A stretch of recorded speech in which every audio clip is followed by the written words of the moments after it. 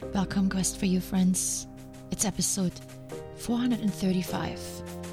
So glad you're back. You may have heard me talk about Robert Greene's book, The 48 Laws of Power, on previous episodes. Well, I am still working my way through this book. Here and there, when I can find time, and hopefully now a bit more with our reading challenge from last week, I am making my way through each of the 48 laws. Today I want to talk about law number 22. I'm fascinated by this law because I have used the tactic described a few times recently. And while Greene talks to the reader as someone who is searching to gain power, I have told you before that I don't look at that book in this way. I search for applicability in my daily life. Not to have more power over others, but over me.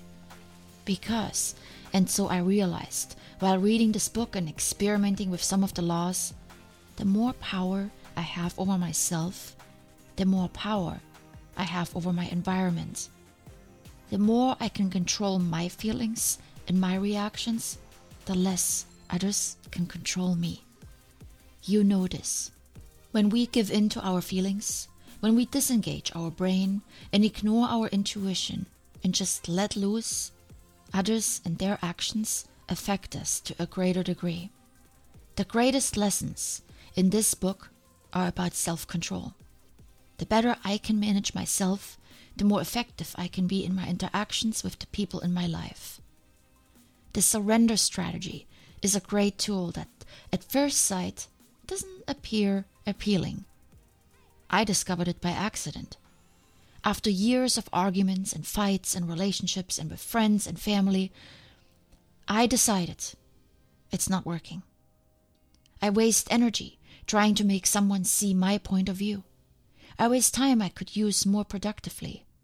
And I can't remember when arguing and fighting back actually led to a productive outcome. I stopped caring about my need to win, and one day I decided to do the opposite of what I always do. And I surrendered. Wow. Instead of arguing my point, I basically pulled out the white flag and said, "You're right." I surrendered. I apologized. I showed empathy for the other person's feelings. I took the blame for whatever I did or didn't do. And I saw the magic unfold. Greene describes the magic as follows. This is the essence of the surrender tactic. Inwardly, you stay firm, but outwardly, you bend. Deprived of a reason to get angry, your opponents will often be bewildered instead. I've talked many times on this podcast about the concept of letting go. And I keep discovering more and more areas of life where letting go brings the peace we so desire. Surrendering is a form of letting go. And every time I let go, I see magic unfold. In front of me, as the other person also seems to be letting go of whatever they are gripping to. And inside of me, as a feeling of ease and peace takes hold of me. Here is the law according to Robert Greene. When you are weaker, never fight for honor's sake. Choose surrender instead.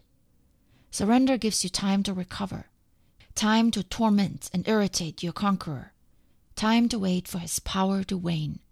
Do not give him the satisfaction of the fighting and defeating you. Surrender first. By turning the other cheek, you infuriate and unsettle him. Make surrender a tool of power. It works, my friends, and that is why I'm sharing it with you today. I have fought a lot in my life with my words, and I decided it's rarely useful. I realized that most of the time, I didn't even care that much.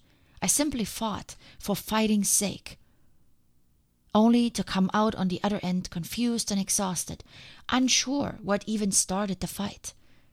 When I did care, I knew fighting wouldn't resolve a thing, but surrender will. Surrender is always the better tactic. In every argument that ensues with any person, I now first ground myself, and I ask, how much do I care? Fighting is worth sometimes when we really care for a cause and want to defend it. This, however, is rarely the case in daily life. Most arguments arise over petty little things. They are the result of unmet expectations. So before I get too deep, I try to stop myself. How much does this matter? Do I really need to argue with the store clerk for why I couldn't find the beef jerky because they moved it? Or with a friend over why we didn't get together last weekend? Or with the partner who I already decided is not the right person for me anyway? Most stuff is petty, and yet we find ourselves in these pesky little arguments all the time, wasting time and energy, and often damaging the relationship even more. When I don't care about the issue, when the matter is minor and insignificant, when I don't care about the person arguing, I know this sounds harsh, but to clarify, a stranger I will never see again, an ex-partner that brings up old issues, anyone we don't want to have a relationship with, but who drags us into arguments, why engage? In all these instances, I surrender. I give them the pleasure of winning. You're right. I screwed up. I apologize. Have a great day. Peace. Here's an excerpt from Law 22 from the book. What gets us into trouble in the realm of power is often our own overreaction to the moves of our enemies and rivals. That overreaction creates problems we would have avoided had we been more reasonable. It also has an endless rebound effect, for the enemy then overreacts as well. It is always our first instinct to react, to meet aggression with some other kind of aggression. But the next time someone pushes you and you find yourself starting to react, try this. Do not resist or fight back, but yield. Turn the other cheek. Bend. You will find that this often neutralizes their behavior. They expected, even wanted you to react with force, so they are caught off guard and confounded by your lack of resistance. By yielding, you, in fact, control the situation, because your surrender is part of a larger plan to lull them into believing they have defeated you. Give it a try, my friends, next time you find your adrenaline rising because someone pushes your buttons, or you want to launch into something because you feel injustice has been done. Start by asking to which degree you care. You can end the matter fairly quickly with surrendering if the answer is very little. When you do care for the person or the matter, surrendering is still the better choice over fighting back.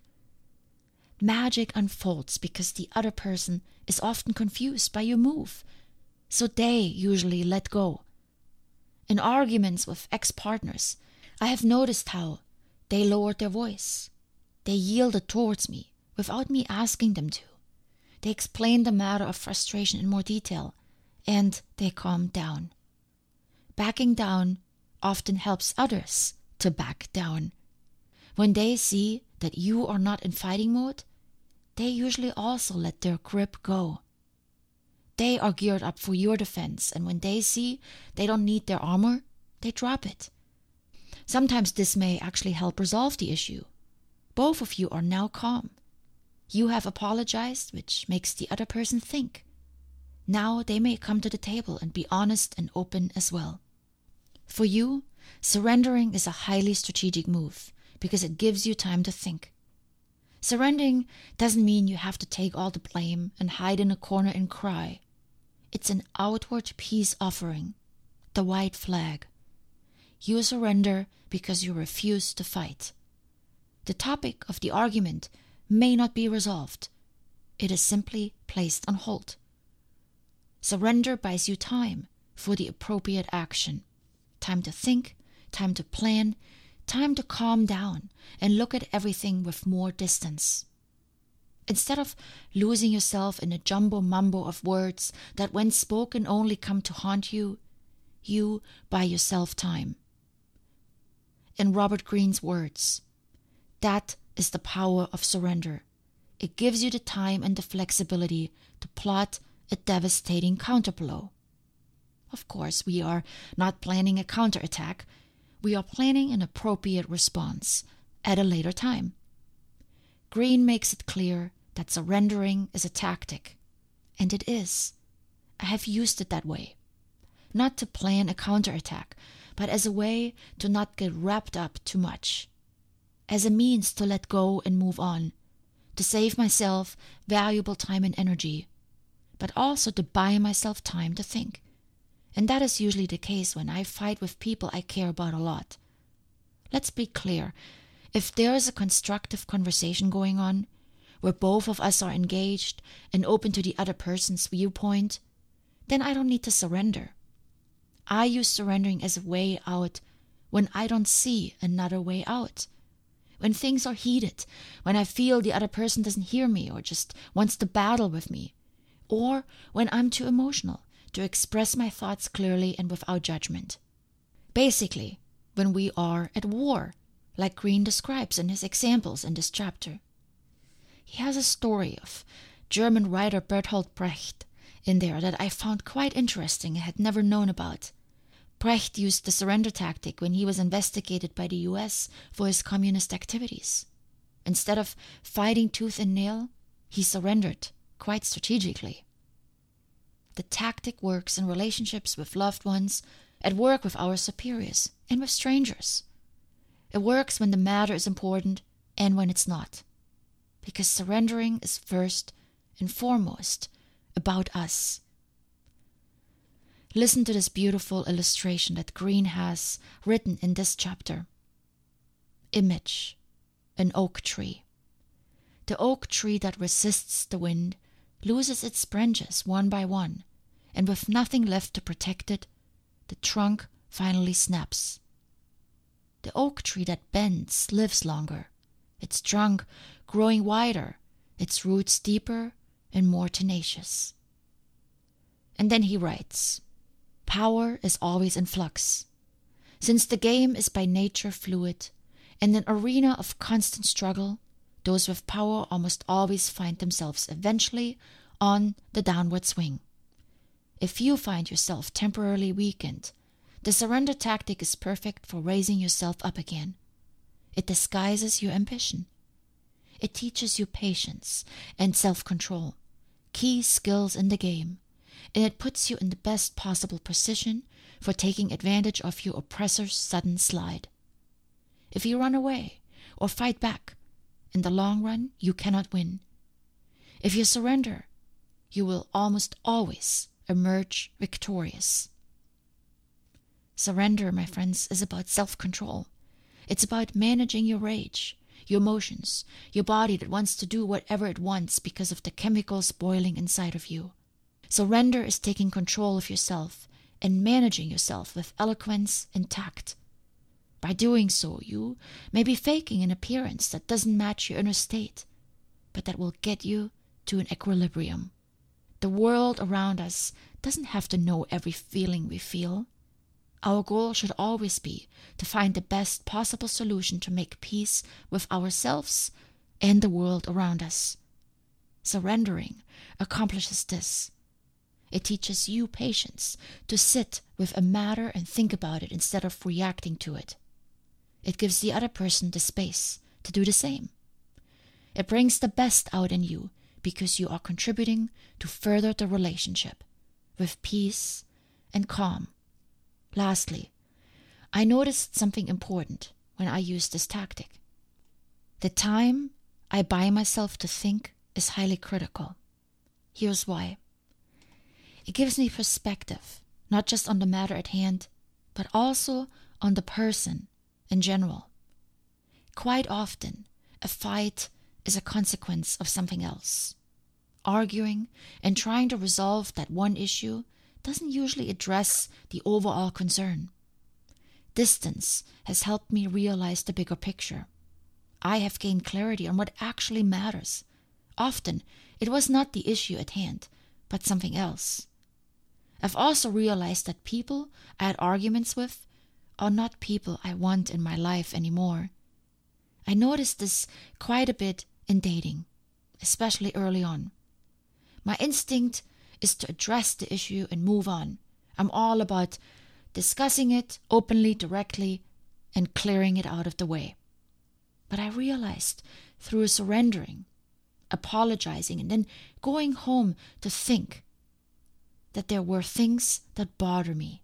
The thing I did that I apologized for was often a result of some inner unhappiness with the person or the situation.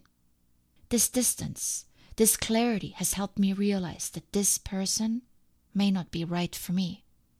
Otherwise, this argument, this struggle would have never emerged. Distance is important, my friends. Green expresses it as follows. The point of surrendering is to save your hide for a later date when you can reassert yourself. I always thought that admission of guilt is the ultimate downfall. Fight is over and I have lost. So I've always come from a place of I have to defend my honor. Surrendering has taught me that my honor is not gained by winning an argument.